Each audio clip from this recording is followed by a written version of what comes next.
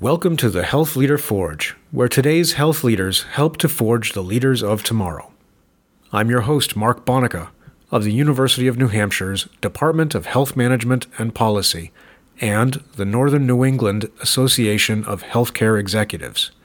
Our website is healthleaderforge.org, where you can find information about subscribing to the podcast, links and information related to the episode, as well as our complete archives.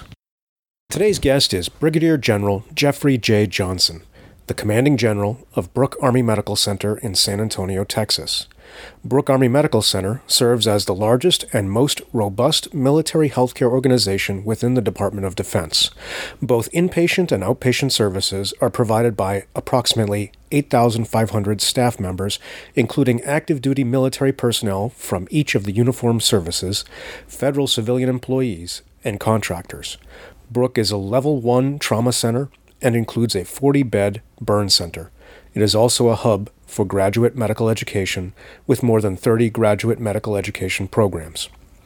General Johnson is a board-certified family medicine physician and has served in and commanded a wide range of units, from traditional clinics and hospitals to Special Forces units and the legendary 82nd Airborne, and is deployed in support of the Army's missions around the world. I have produced 2 versions of this podcast, an extended version that includes our complete conversation and an edited version. You are listening to the extended version. If you'd like to listen to the edited version, please see our website. I hope you enjoy this podcast. Don't forget to leave us feedback on iTunes, Stitcher, SoundCloud, or wherever you might be accessing this recording. Thanks for listening. And here is Brigadier General Jeffrey J. Johnson. Welcome to the Forge, General Johnson. It's great to have an opportunity to talk with you. So you went to Evangel College in Springfield, Missouri, where you earned a Bachelor of Science degree in biology. What drew you to Evangel, and why biology? Yeah, the decision of where to go to college growing up in northwest Montana was not easy. I knew at that time that I wanted to go into medicine. Montana doesn't have a medical school of its own, so I had to figure out where do I want to go to school. Through a variety of different events that took place, I landed on Evangel University, which is affiliated with the church that I go to. It's a small Christian liberal arts college in Missouri, and it really gave me an opportunity to have a very personalized beginning of my post-high school education. Biology, I saw that as the means by which I was going to be best equipped to be able to get into medical school. It probably wasn't any more complicated than that for why biology. So when did you know you wanted to go into medicine? So you knew that going straight into college. What drew you to the profession? Yeah, I had a very strong sense of calling when I was in high school. The sciences, math were clearly where I was. I felt that was my sweet spot, and so that was pretty natural. But really felt like I was called to serve others who were in need, and specifically in need of health-related issues.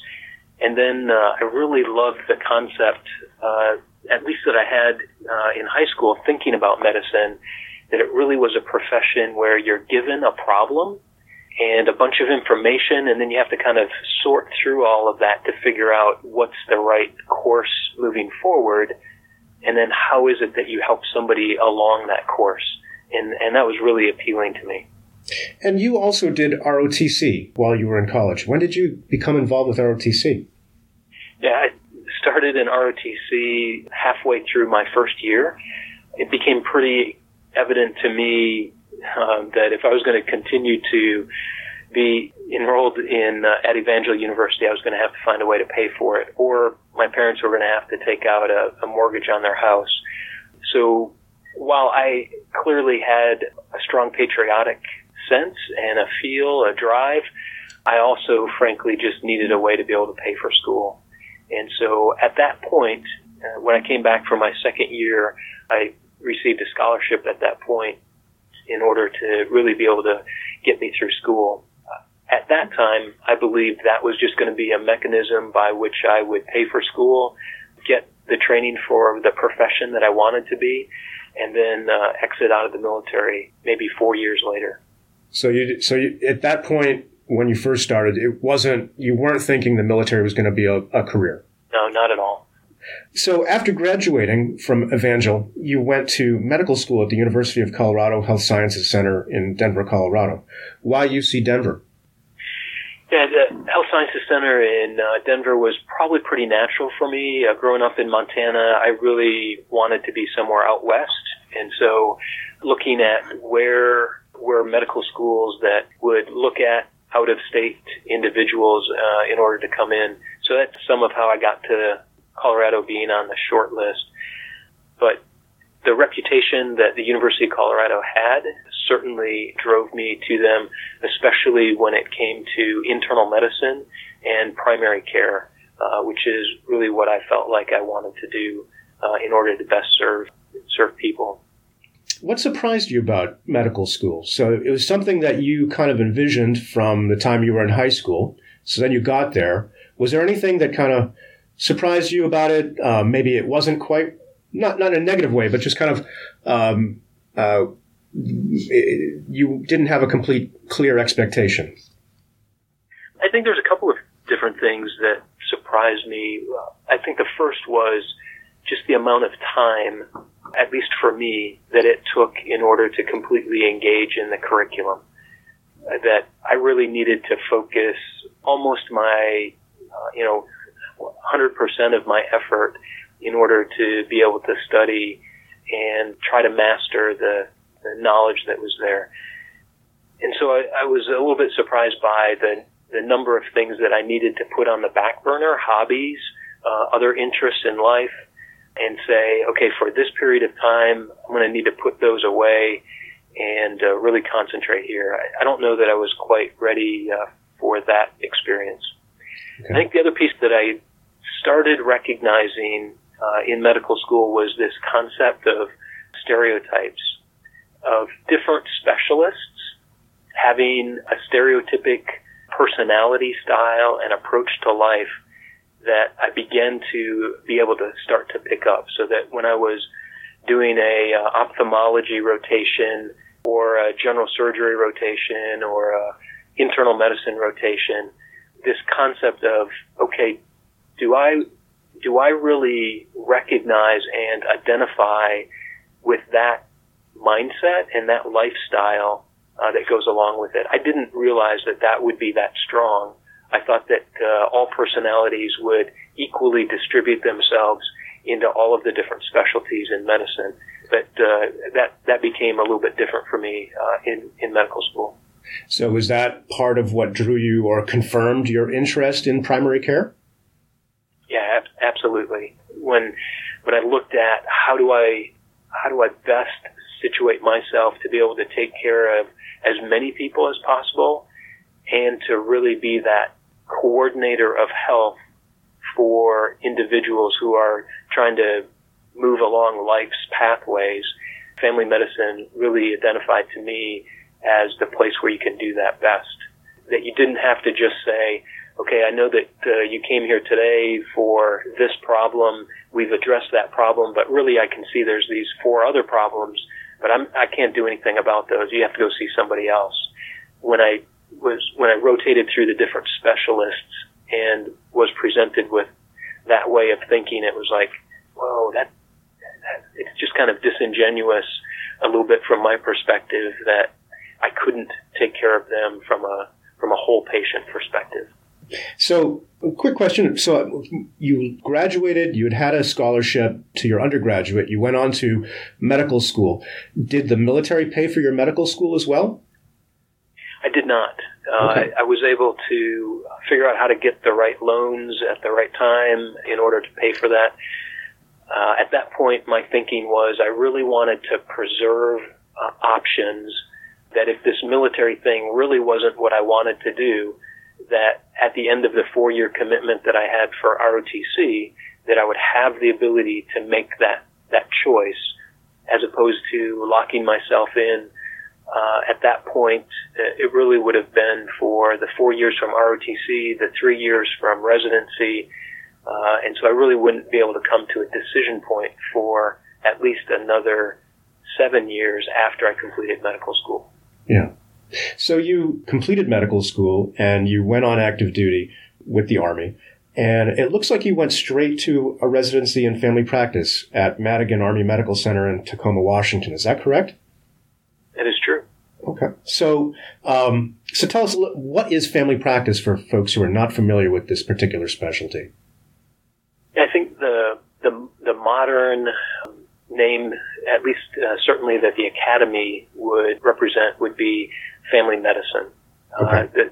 The term practice sometimes has a little bit of a hard definition piece to get across to the public, but family medicine is really how we like to describe ourselves.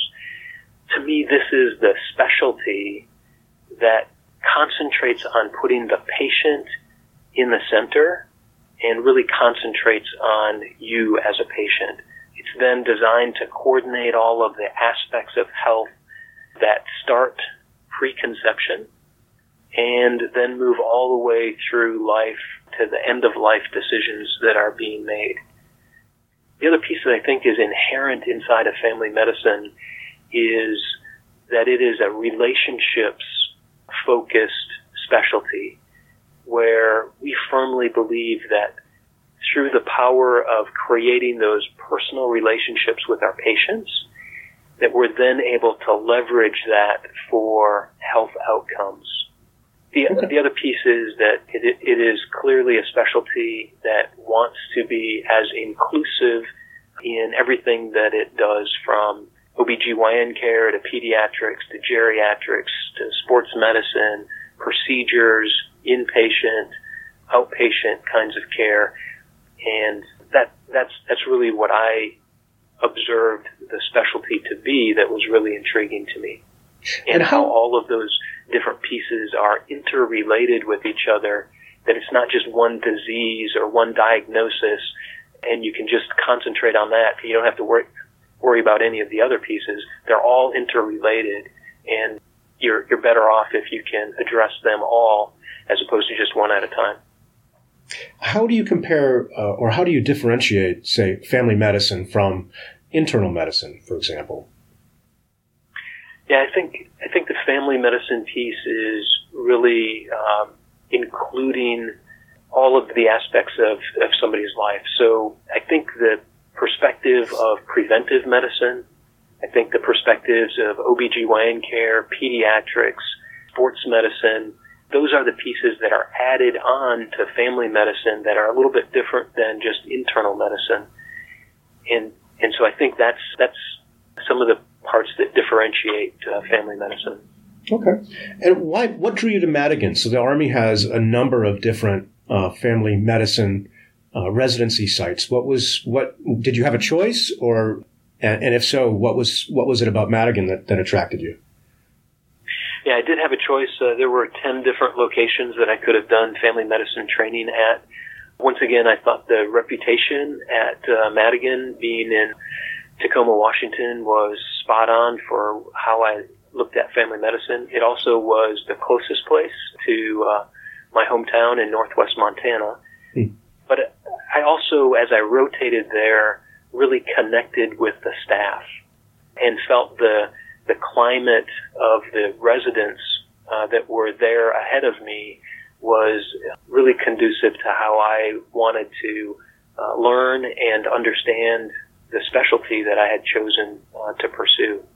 The other piece I think that drew me to Madigan was as a major medical center, the breadth and the opportunity of the different types of patients that were being seen there was greater than some of the other locations that I could have trained at. Okay. So one of the things I like to ask physicians when I talk with them is about the physician identity. And so being a doctor is an important part of someone's identity once they've gone through that process. One of the things I like to ask is, when did you feel like you really took on that identity? When did you say to yourself, when you looked in the mirror, yeah, I am a physician, I'm a doctor? Now, was it right after when you graduated from medical school, or when did you feel like you took it on? Yeah, no, I think it's a good question. walking through the line at the University of Colorado, getting your degree, and symbolically, we had our stethoscopes around our neck for that graduation piece. So you knew that you were a physician at that point, but I don't think I really internally understood that. I think when that became internal to me that I was a physician was probably about the first month and a half that I was an intern. Middle of the night, being on call, getting a phone call from the nurses saying, Dr. Johnson, we need you to come to the floor. We've got a patient who is not doing well. We're not sure what to do, and we need you to help us figure this out. So, you're sitting there, you just woke up from whatever kind of sleep you were having. Right. And that walk from the call room to the ward at that point really demonstrated to me that I now was an important part of this team. I was relied upon to be able to bring some decision-making, some expertise to the table, and that expertise was likely only to be able to come from somebody like me as a physician. And so I think that's really where that struck home for me, is after moving out of that encounter, it was, holy cow, this is for real now. Right. So you graduated from your residency program in 1994, and it looks like the Army sent you directly to be the commander of Wiesbaden Health Clinic in Wiesbaden, Germany. Can you tell us a little bit about the clinic? Maybe how big was it? How many providers? How many staff? Yeah, I was really fortunate to be able to get that job coming straight out of residency.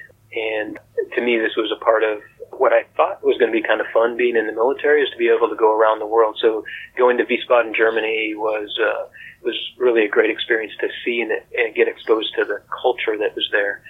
The clinic, though, to me was a little bit overwhelming at first. There were about 100 staff members, so medical technicians, administrative staff, and physicians. There were 12 primary care physicians. It was a primary care only clinic, so 12 physicians that were on staff there. And so walking in as a new graduate, there were 2 other new graduates that just came to the clinic that I felt very much were my peers. But then there were the other 9 who were very much senior to me, both by rank and mostly by experience. And so that was kind of an interesting dynamic to walk into and say, hey, guess what? You're now the leader. Here's your staff. I know you don't have any experience at leading at this point, but you've got the call. The other piece that was kind of interesting about that clinic at that time is the year before, the military had downsized and closed a major medical center in Frankfurt.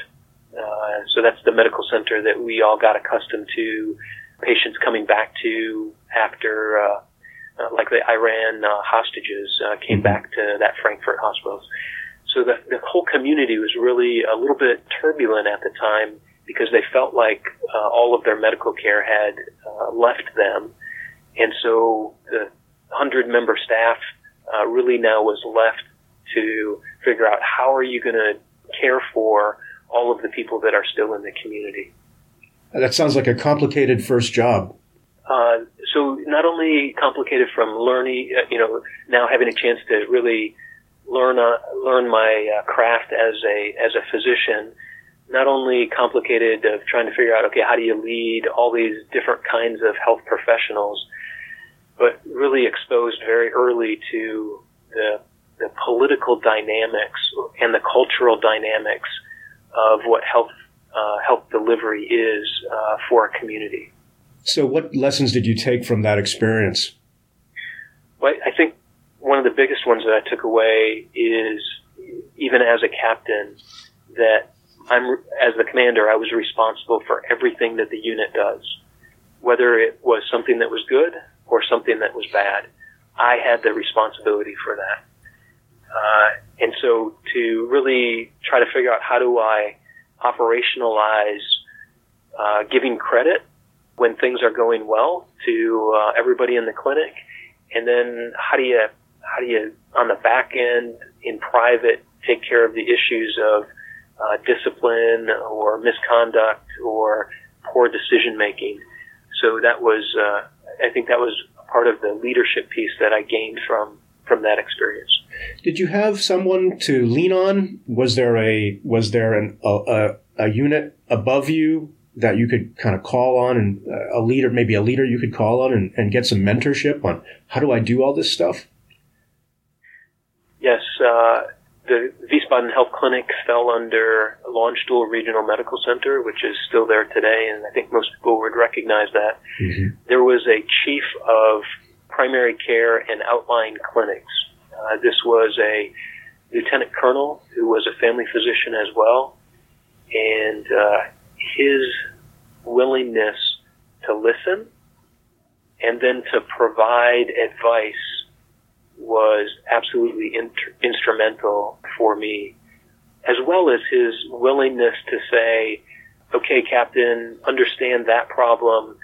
You're probably not going to be able to take that issue on your own. Let me help you with that. Let me take it up to the commanding officer here or whatever that might be. So really knowing and giving me indicators of, hey, this is an issue you need to handle on your own, or this is an issue that I need to help you with, and to facilitate getting to an answer. So you were the clinic commander for about 3 years, and in 1997 you returned stateside to be the battalion and group surgeon for the 7th Special Forces Group at Fort Bragg, North Carolina. What is the 7th Special Forces Group, and what does it mean to be a battalion or group surgeon? Yeah, 7th Special Forces Group is one of the special operations units that is geographically assigned to different parts of the world to conduct the military operations that they do, and that ranges everything from what we would all call combat all the way to training and developing host nation capabilities. And there's a big spectrum that goes from those two ends. So that's really what they were charged with doing, and at that point in the late 1990s, 7th Special Forces Group was geographically aligned with Central and South America, and it was all about the drug war. How is our country active in decreasing the flow of drugs, and how do we build up the infrastructure of those countries that wanted to do something about the drug trafficking that was taking place? So a battalion surgeon, which is where I started for a few months and then went to the group, really is just the breakdown of the size of the units. A battalion is typically about 500 to 700 people in it. A group would typically have about 1,500 people. My job as the surgeon was to specifically focus on the needs of those service members assigned to that unit, in this case, 7th Special Forces, and to coordinate all of the health service support requirements, both for them in training in the United States, but then also how do we set up health service support for wherever they would go in Central and South America to execute their duties. So you had to ask questions like, they're not doing ordinary when they travel there, they're not doing just ordinary things. You have to think through how to make sure that they get the necessary medical support for all these different unusual kinds of assignments that they do. Correct. And I think the other piece that goes along with that is they typically go in very small numbers, maybe 10 to 15, and they're dispersed over a lot of different countries. There's about 32 countries that fell into that, in that area of responsibility. So I really had to figure out, how do I project medical support to very small units, typically in austere environments where you may not be able to evacuate them very quickly? And how do you set up the conditions by which they have immediate medical support? And then how do you do transport? And how do you coordinate for their care in host nation hospitals or getting them back to the U.S. for definitive care? What do you feel like your biggest lessons learned from that assignment were? I think I would sum that up maybe in a couple of phrases. One would be, you have to be ready anytime. because you never knew when it was that these special operators were going to get into something that you needed to be able to respond to. So ready anytime.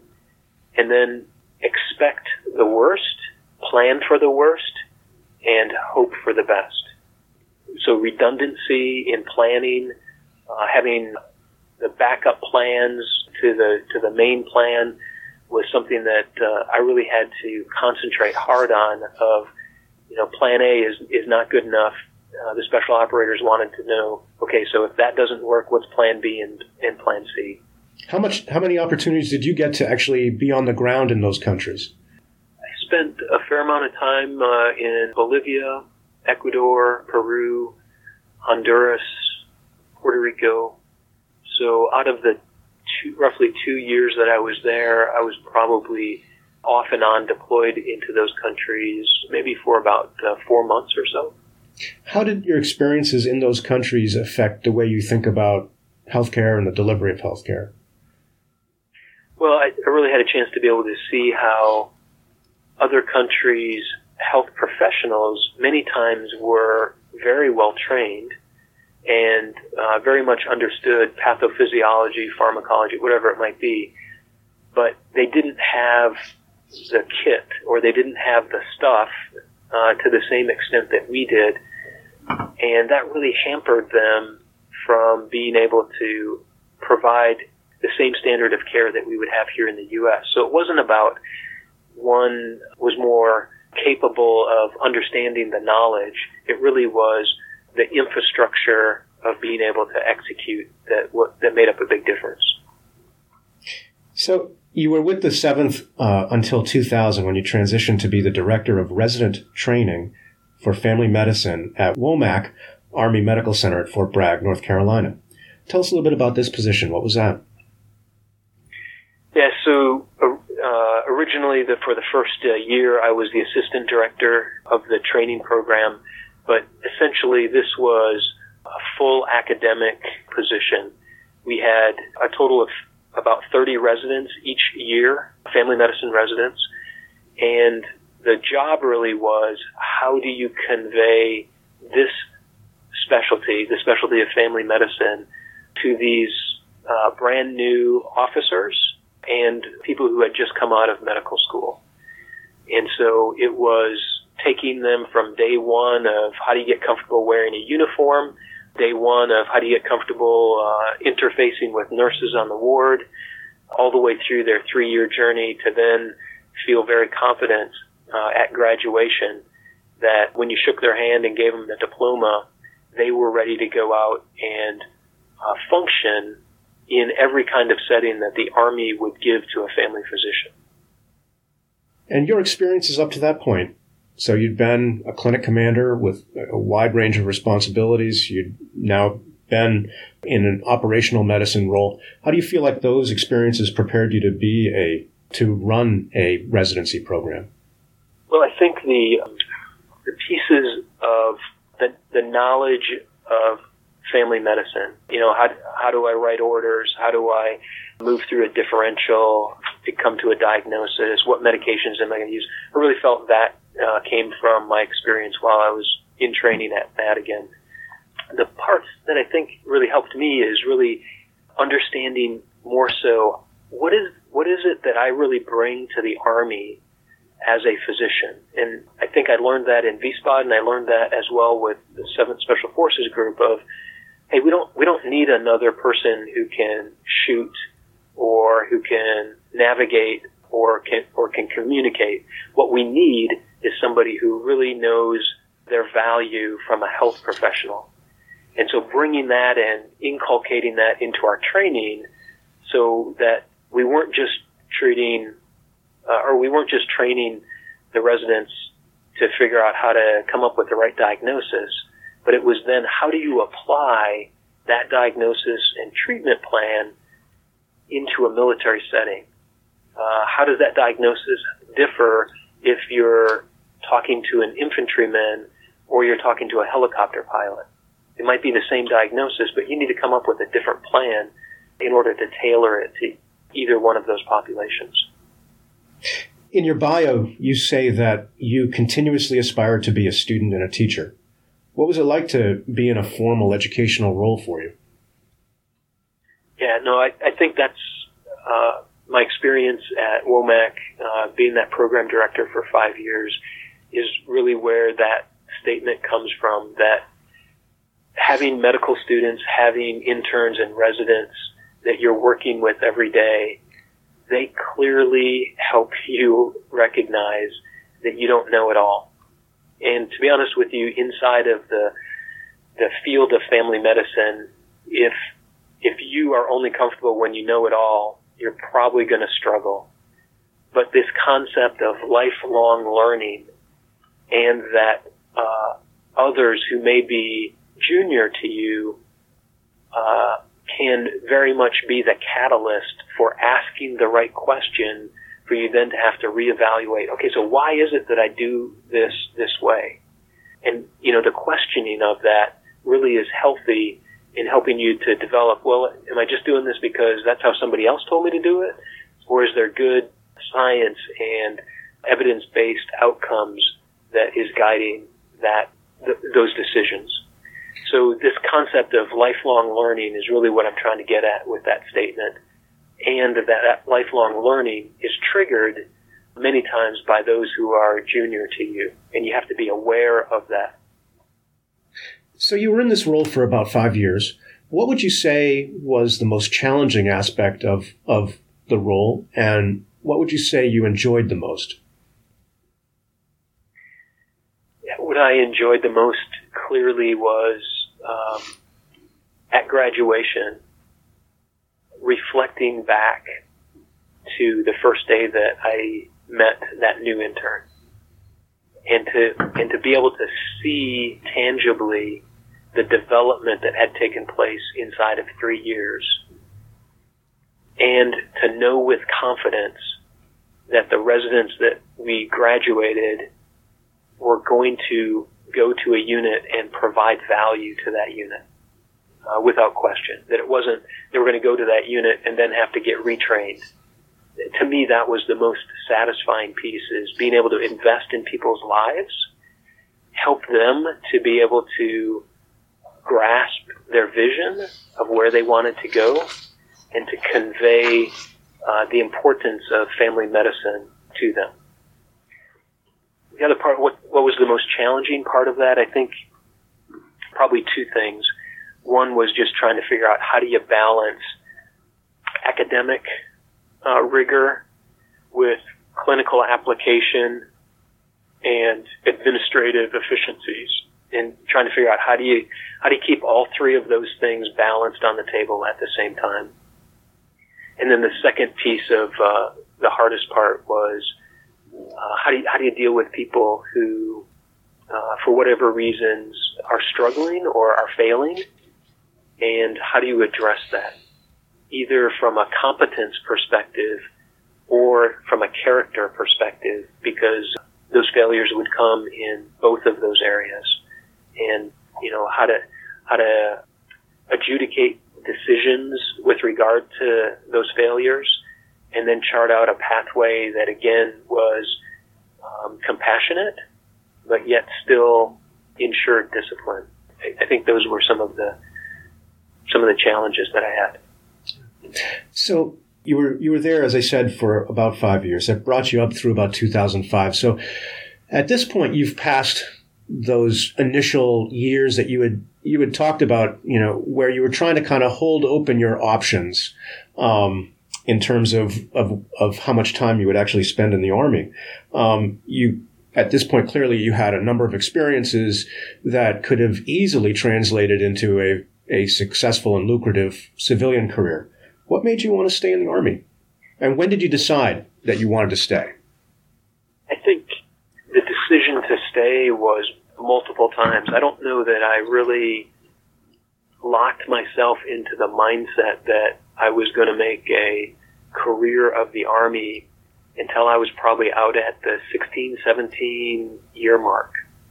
Each of those places prior to that, where I had a decision to either stay in or get out, I felt like I had the ability to be able to do that. And my mindset really was, as long as I continue to have these challenging jobs that generate value, that allow me to grow and develop and to continue to influence, as long as those keep coming, from my perspective, I would be foolish to not stay in to do those things.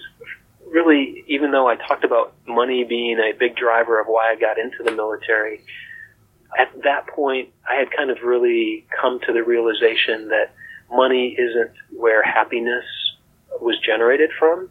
Mm-hmm. That happiness really came from other areas with regards to relationship, leader development, personal development, and satisfying people's needs.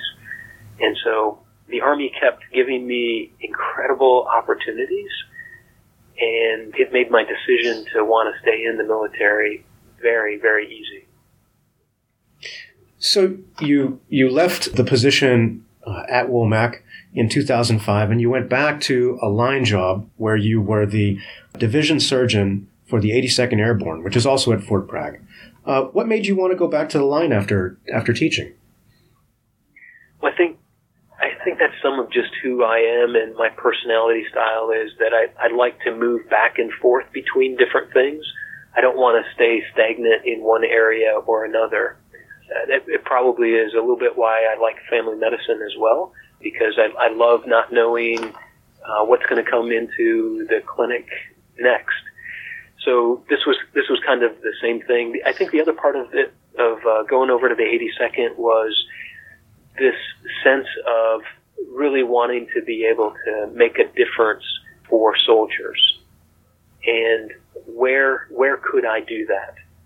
And I couldn't think of a better place to do that than with the 82nd Airborne Division. They also have a little bit of hua in them. Yes. The hua is probably that adventure or a little bit of sense of wanting to get a little bit of an adrenaline charge every once in a while. And clearly that's a part of what drove me to that decision as well. So to go to a place where I was going to be able to jump out of airplanes again and to feel the sense of motivation and pride that a unit has every morning, running up and down Ardennes Street, which is a famous street at Fort Bragg, of where all the soldiers are doing PT, physical training, each morning. To me, it was just fun to be a part of that kind of unit for a while. So how were your responsibilities as a division surgeon different, scale, scope, from your responsibilities when you were with the 7th Special Forces? Yeah, those two units are very, very different. I talked about small unit, very dispersed operations. That's kind of how the special operators work. The division, very different. There's right around 12,000 individuals in the division. The concept is how do we mass our forces? How do we mass our combat power on an objective to seize it? Typically coming through airborne operations, and then how do you take care of that? So it really was much more deliberate, larger scale operations that I now needed to figure out how am I going to coordinate health support for that. Capacity now became a critical planning factor because I needed to be prepared to take care of tens of people instead of individuals that I would take care of with the special operators. So in 2007, you deployed to Afghanistan to be the command surgeon for the Combined Joint Task Force 82 in Bagram, Afghanistan. What was the unit mission there? And what were your responsibilities as a command surgeon? And how are these different from your previous assignments with other line units? Yeah, the mission in Afghanistan for the Combined Joint Task Force surgeon was to coordinate and execute all of the health service support for the U.S. forces that were inside of Afghanistan at that point. And so Afghanistan is a pretty dispersed country with difficult moving from one location to another. And so really trying to figure out where do we need to have evacuation hubs, where do we need to have level 1 medical facilities, level 2, level 3 facilities, how do they mutually support each other, how do we array the medical footprint to be in line with what the operations are going to be, as opposed to where do we just want to be. So not where would we be best to put this medical asset because of power, water, land, whatever, but it's, no, we need to be in the best place to support the individuals. So from a planning perspective, that was a pretty big task. It was also different from the other assignments in that we had joint services. So we had Marines, we had Air Force, we had Navy that were a part of that. And each one of those services brings different experiences and different cultures to how they execute the mission, both from an operator perspective as well as from a health perspective. And so wrapping them in was a key piece. Was this an opportunity for you to learn more about the other services and how they actually operate their medical support? Yeah, absolutely. That came to bear every day, trying to figure out, okay, so how do we have to adjust the language slightly? How do we need to tailor something so that it meets the needs of Air Force or Navy or Marines? The other piece that I would just say was another large task of that Joint Task Force surgeon at the time was to work with the Minister of Public Health for Afghanistan and to try to figure out how do we synchronize our development plan that the Minister of Public Health had for his country, and how do we as U.S. military members, how do we facilitate that? Where is it that we provide training? Where is it that we might co-locate with an Afghan medical facility? Or how do we get medical equipment brought in order to allow them to function?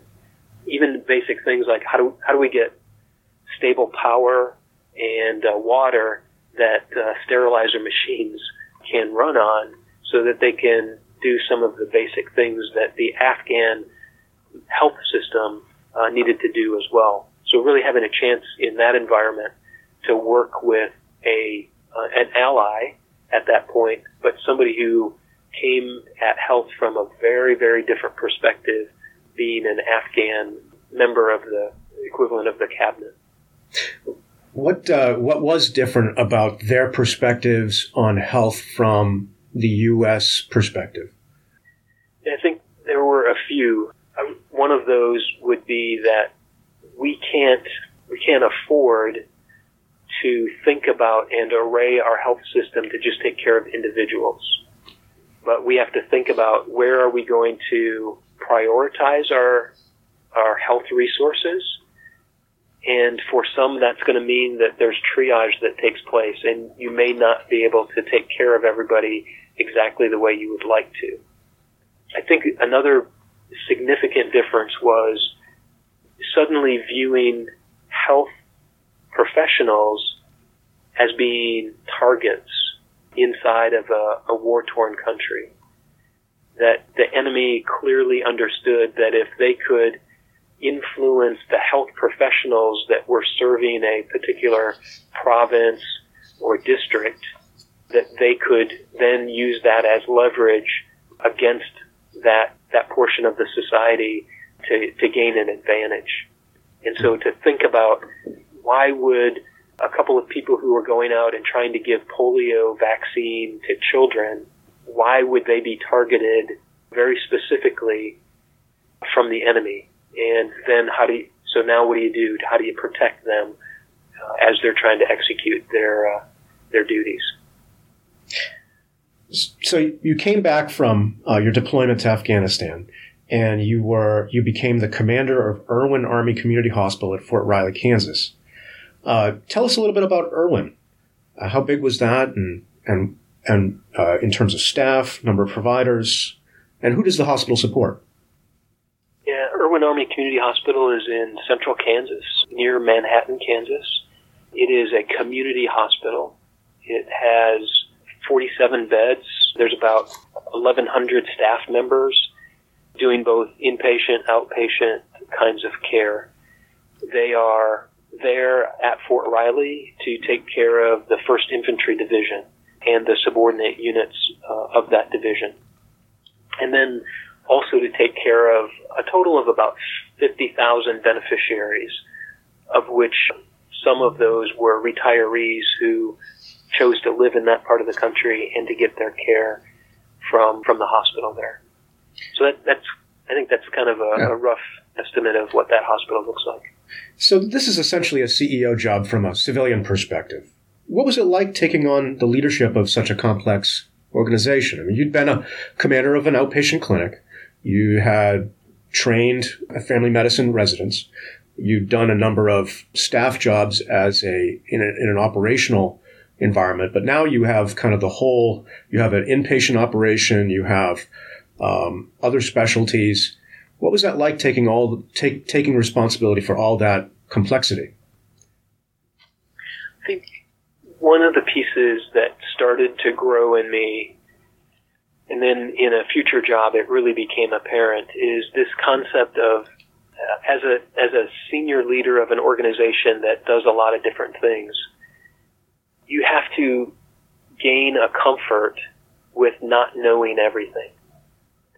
And the realization that when you walk into the conference room, that you may not be the smartest person in the room, and you clearly won't have all of the right information down to the level of detail that I had been very accustomed to prior to that.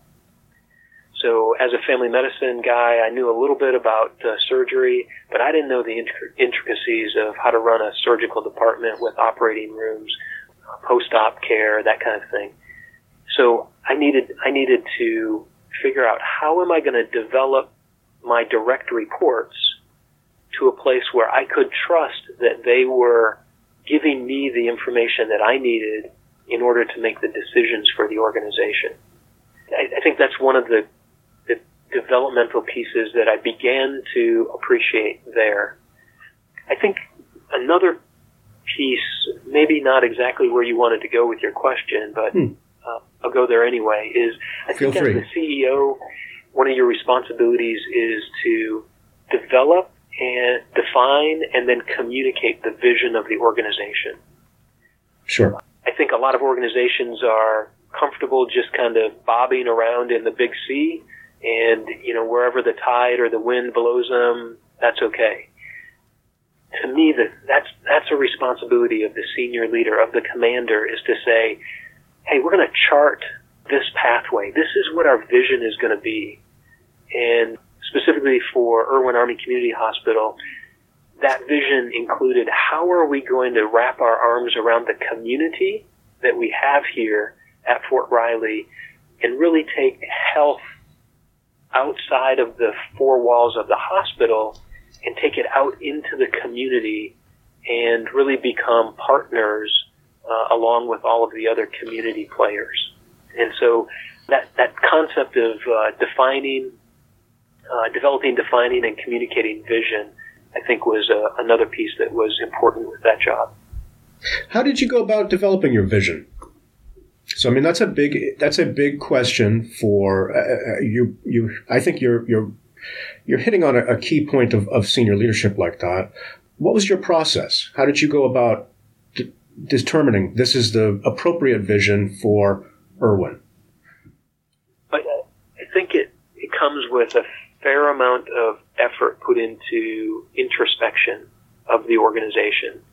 And so for Irwin, I needed to find out from my higher up, so the next level of command was in San Antonio at the time. What did my boss, who was also a doc, what did he view? What did he see as the importance or the value that hospital was bringing? My secondary boss was the installation commander, who was an infantryman, and understanding from his perspective what he wanted the hospital to bring to the community. And those two leaders that I just talked about were not necessarily synchronized. One was very much interested in health delivery. The other one was really interested in how do we have the best community that we can have. So I think in developing a vision, those two pieces are important. But then I also think you have to understand the staff members that are a part of the organization. What do you see as the operating environment in which we're in? Where do you see the threats? Where do you see the opportunities? And really charting those out. And then I think that's not just the seniors, but that's also going down to the worker level and getting a sense for that.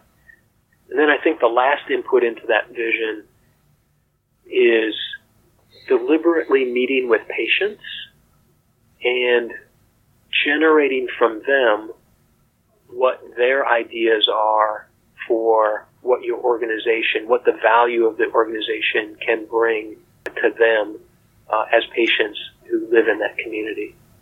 So I think it's bringing all of those concepts together and seeing where do those things synchronize and mesh, where are there differences, and then making decisions about we're going to seize the opportunity to go here, or we're going to have to put this as a lower priority. To me, that's kind of the process that I went through. You left Fort Irwin and you went to Saudi Arabia to be the Assistant Program Manager for Health Affairs with the Office of the Program Manager at the Saudi Arabian National Guard. I want to give you a chance to talk about that for a second, and maybe we'll kind of fast forward through. You also, after that, you came back to Fort Bragg to be the Medical Brigade Commander. What were your experiences over those next couple of jobs that really prepared you to take on the role you're in today as the commander of Brooke Army Medical Center? What would you say you gained from the jobs following Irwin that really prepared you for where you are today? The job in Saudi Arabia was an advise and assist to half of the military forces in Saudi Arabia, advising and assisting at the equivalent of their Surgeon General level, all the way down to the medic in the foxhole. I think two pieces that I came away from that experience with was, first, how fortunate we are in the United States to have a system that not only values hospitals and garrison care, but we take the same intensity and apply it to field medicine so that we can get just as good outcomes in the field as we do in a brick and mortar hospital facility.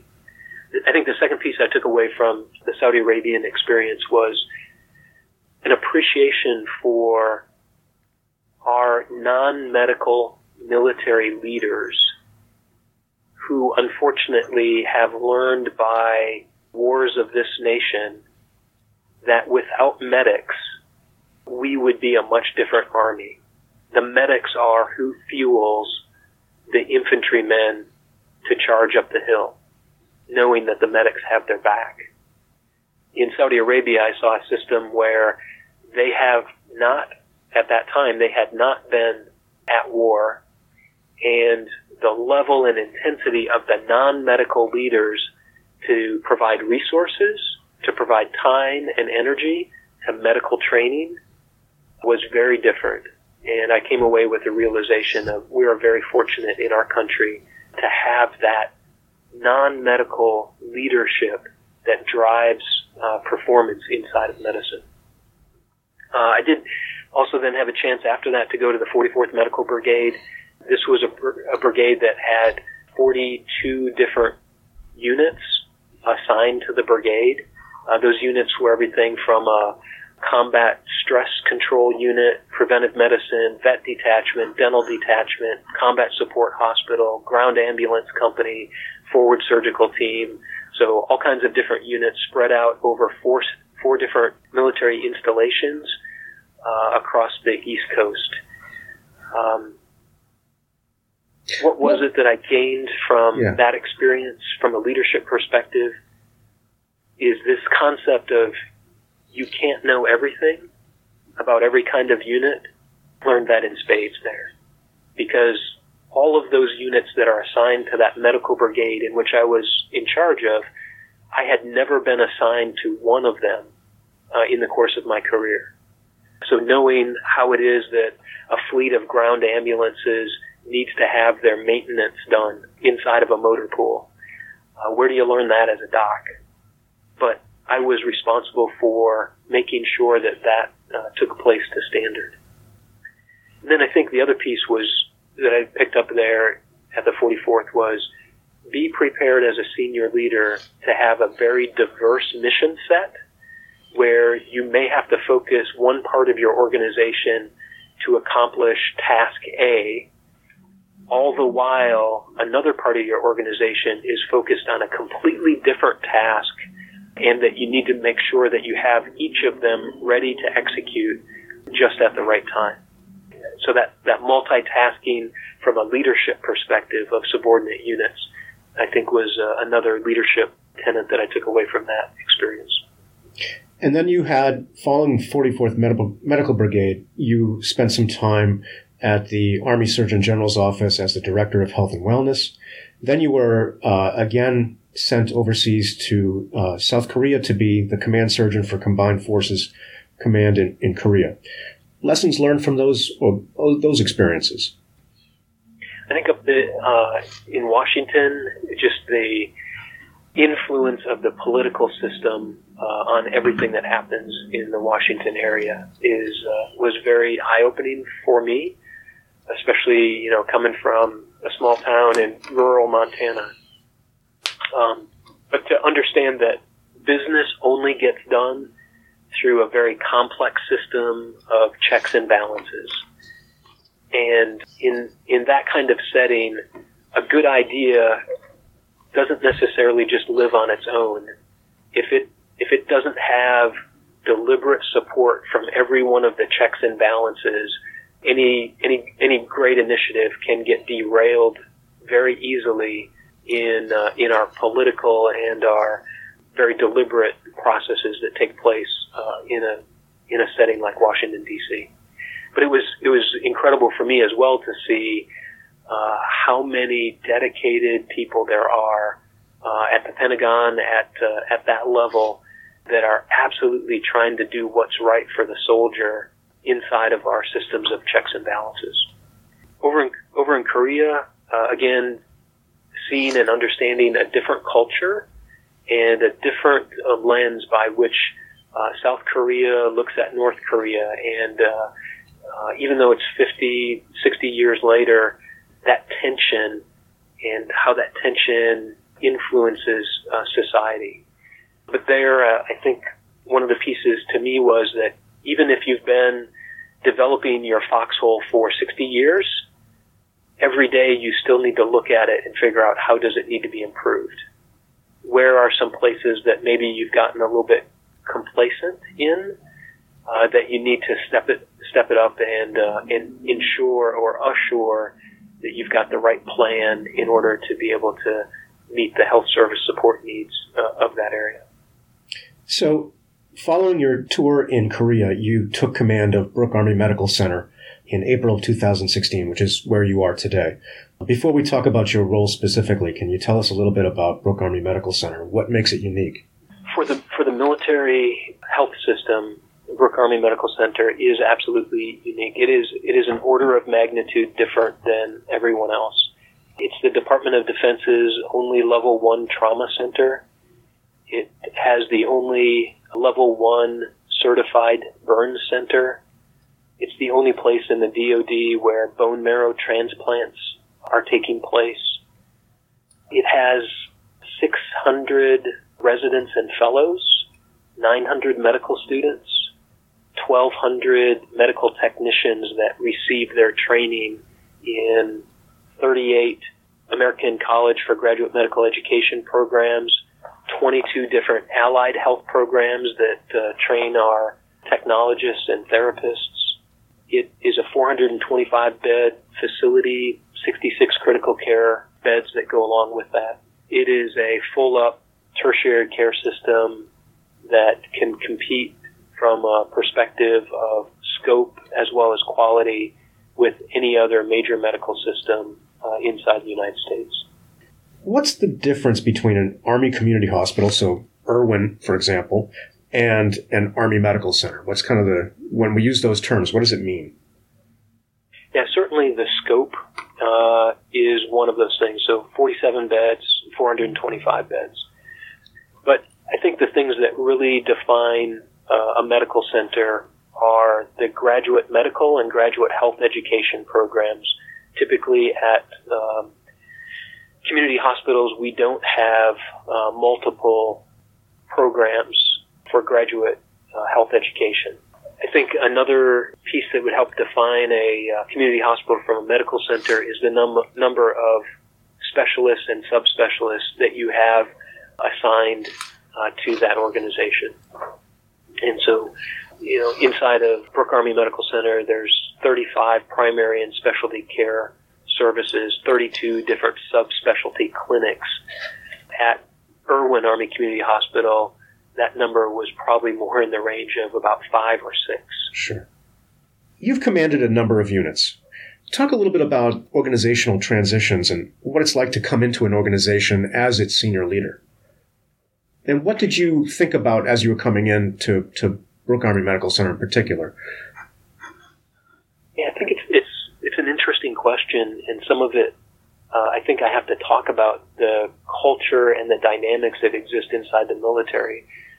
So military members, to include our civilians, are very used to leaders that spend about 2 years leading and then they move on to a different organization. When I talk to some of my counterparts in the civilian world, they look at that and say, why would you ever plan to do something that way? But we definitely inside the military have a culture that's how we're going to operate, and we see that as an opportunity to bring in fresh ideas, new energy, new approaches to an organization. So obviously all of that comes to a head when you think about transitions. On the flip side of that, the military members, to include our civilian staff, because our civilian staff makes up about 2/3 of our organization, they also recognize the leaders are only going to be there for a couple of years, and so sometimes there's this hesitancy to move forward with an initiative because somebody's going to leave in a couple of years and that initiative may go away. So there's definitely that culture and that dynamic that have to be considered as a senior leader coming in. I think when I came into Brooke Army Medical Center as a family physician coming into a tertiary care facility, that's kind of interesting. My approach really was to spend the first 30 days really using one word, probably 2 words the most. Why and how. So how do we do that? Why is it that we do things that way? And really trying, and it wasn't necessarily easy in all settings, trying not to draw conclusions from that, but really just trying to garner that information from higher, from the staff, from our patients, in the same way that I talked about earlier. And then we had a strategic offsite associated with that transition in order to be able to say, okay, now taking leaders and adding patients to that strategic offsite, how do we look at our mission statement, our vision, and what do we see as our initiatives that we want to move forward with in this next 2 to 5 year period? So I think that's kind of how I approached the transition. So you are the CEO, commander of the organization. Who is your senior staff, not by name necessarily, but kind of by position, and how do you work with them to manage the operation of the organization? I think the staff of a military hospital in the last 3 years has really gone through an evolution to replicate what we see many times out on the civilian side. So I don't think this is going to be real dissimilar from the civilian. There's a couple pieces that are different. And the first would be I have a command sergeant major. That command sergeant major is somebody who is my most senior enlisted member.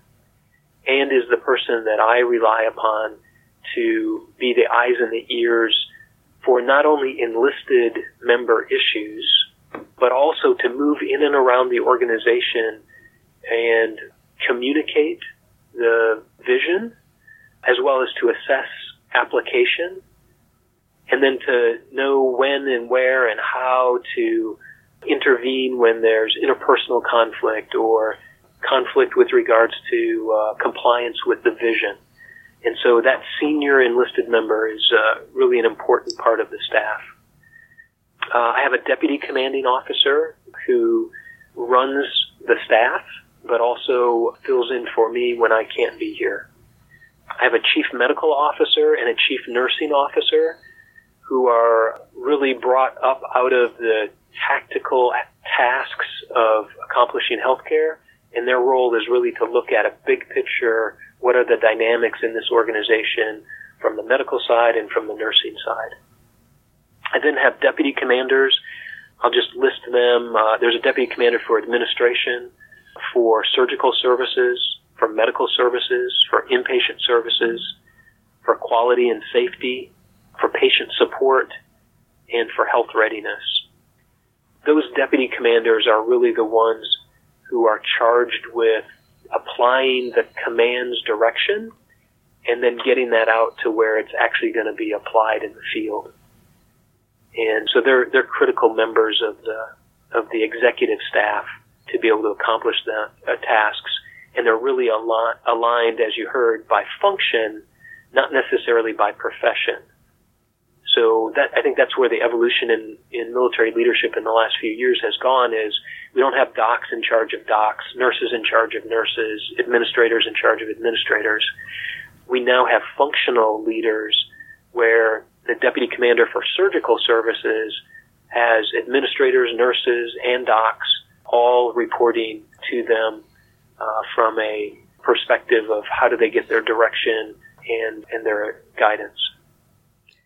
So the military is taking on this approach that's allowing, as you were just saying, leadership by function rather than by specialty per se. So what do you see as the advantage of having a physician as the hospital commander, with respect to the fact that other hospitals are commanded by other specialties, and the Army allows that? But what does a physician uniquely bring as the commander? Yeah, I am not in a position to say that I think a doc makes a better commander than a nurse or an administrator or a physical therapist or whatever it would be. I really think that once you get to this level of being a commanding officer, you have to separate yourself from whatever that tribe was, so to speak, and really be able to have a broad perspective of the organization. Certainly, as a physician, I'm going to understand and to be honest with you, probably have a little bit more street credibility with the physicians. And I have to be careful about how I use that street cred, either with the physicians or when I'm with non-physicians who might view whatever I'm saying through a lens of, well, that's just a doc trying to take care of docs and make life better for them. So I think there's a lot of different dynamics that come into play with a doc being present. I think one of the key advantages, at least for me, is having the senior leader who is patient-focused. That really the reason why we exist is not just to publish papers or to do research or complete scholarly activity or to do this number of operative procedures. But at the end of the day, it's about how do we take somebody who has a health need and move them beyond that so that they can have a quality of life that's commensurate with their vision and their expectations for moving through life. I wanted to ask you a couple of quick questions about leadership because I know you've got to get going. How would you define your leadership philosophy? Yeah, I think my leadership philosophy is centered maybe around three terms. The first one I would use is empowerment. trying to take the leadership opportunity that I have and whatever power exists inside of that designation and dissipating that throughout the organization so that the people who are doing the tasks and the activities feel empowered that if they see something that could be done safer, with better outcomes, done more efficient, improves patient satisfaction or staff satisfaction, that they are empowered to make those suggestions, bring about those changes so that the organization can fundamentally improve itself based on the empowerment of at the lowest level. I think the second part of my philosophy would be about discipline. And I equate discipline and quality to be very similar to each other. Knowing that you can come to work and that the person to your left or your right is going to do exactly what they're supposed to do, which then allows you to concentrate on your area, to me is something that definitely keeps an organization moving in the right direction. And then the last piece of that philosophy would be leader development. And I see leader development being down at the very junior levels as well as the senior levels of how do we know and understand what somebody's vision, goals, expectations are, and how do we set the stage for them to accomplish them. That might be an additional degree, it might be a new specialty, it might be developing a new hobby. Whatever that goal is, how do we set the conditions by which they can develop professionally and personally to be better people at the end of the day? So I think those are probably three words that describe my philosophy on leadership. What would you say are the characteristics and behaviors of a good leader, based on your experience?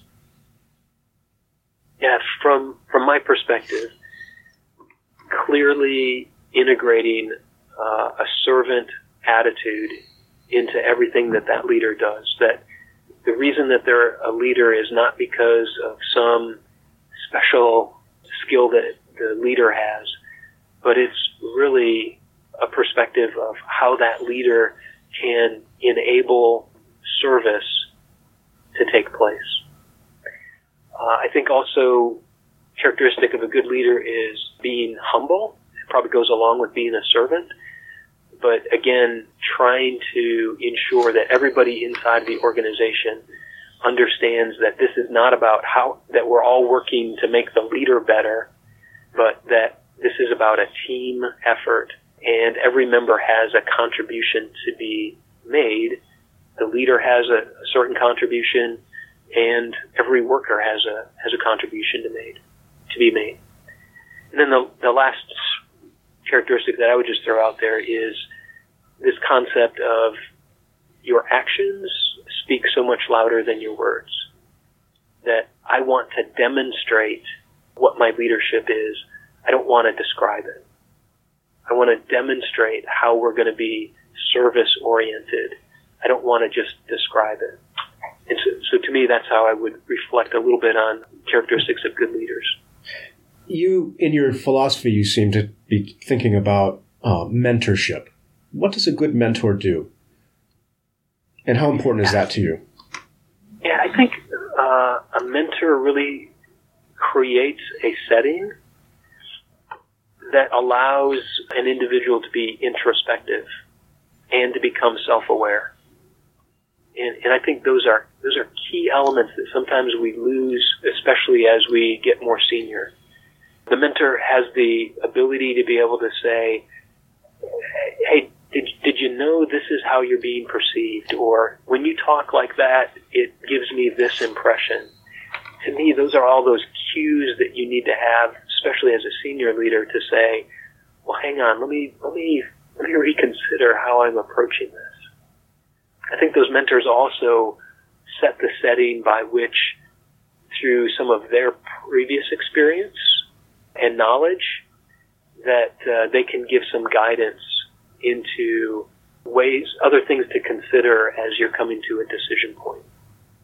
So the mentor piece, I think, is important. In my career, that mentorship has not come from one person, but has really come from a variety of different people that I have specifically chosen that will help me look at different aspects of my life. So one of those mentors is not associated at all with medicine. Another one of those mentors is a family physician who clearly can communicate with me as a colleague. Another mentor is just a senior leader in the military who is a line officer who, again, sets that stage for me to know how it is that I'm thinking about things so that I can be self-reflective and introspective. Let me close on this last question. What advice would you give a young person who's thinking about taking on a leadership role in healthcare? What should they think about? So whether that person is a provider or administrator, if they're looking into the future, they're in early careers, they're looking into the future, and they're thinking, I think maybe I want to do this. What should they be thinking about so that they can be successful? It may seem way too simplified, but I would ask that person to reflect pretty deeply on what's your intent. What's your intent for wanting to be that leader? If that intent is, how do I just climb the ladder so I can feel more important, I can be more important, I can do those kinds of things, that's probably not going to be a good recipe for the kind of leadership that we need. Versus, I want to be a leader because I want to be able to have a greater impact on those I serve with or on those I serve for. If that's where the intent is, I think those are the individuals that clearly need to be singled out and deliberately developed to become the next generation of leaders for us. Thank you so much for your time today. I really appreciate you taking the time to share your story. Yeah, it was my pleasure. Thank you. You've been listening to the Health Leader Forge, a joint production of the College of Health and Human Services at the University of New Hampshire and the Northern New England Association of Healthcare Executives. Please go to our website, healthleaderforge.org, for more information or to leave comments about today's podcast. Look for Health Leader Forge podcasts on iTunes, Stitcher, SoundCloud, and other podcast distribution sites.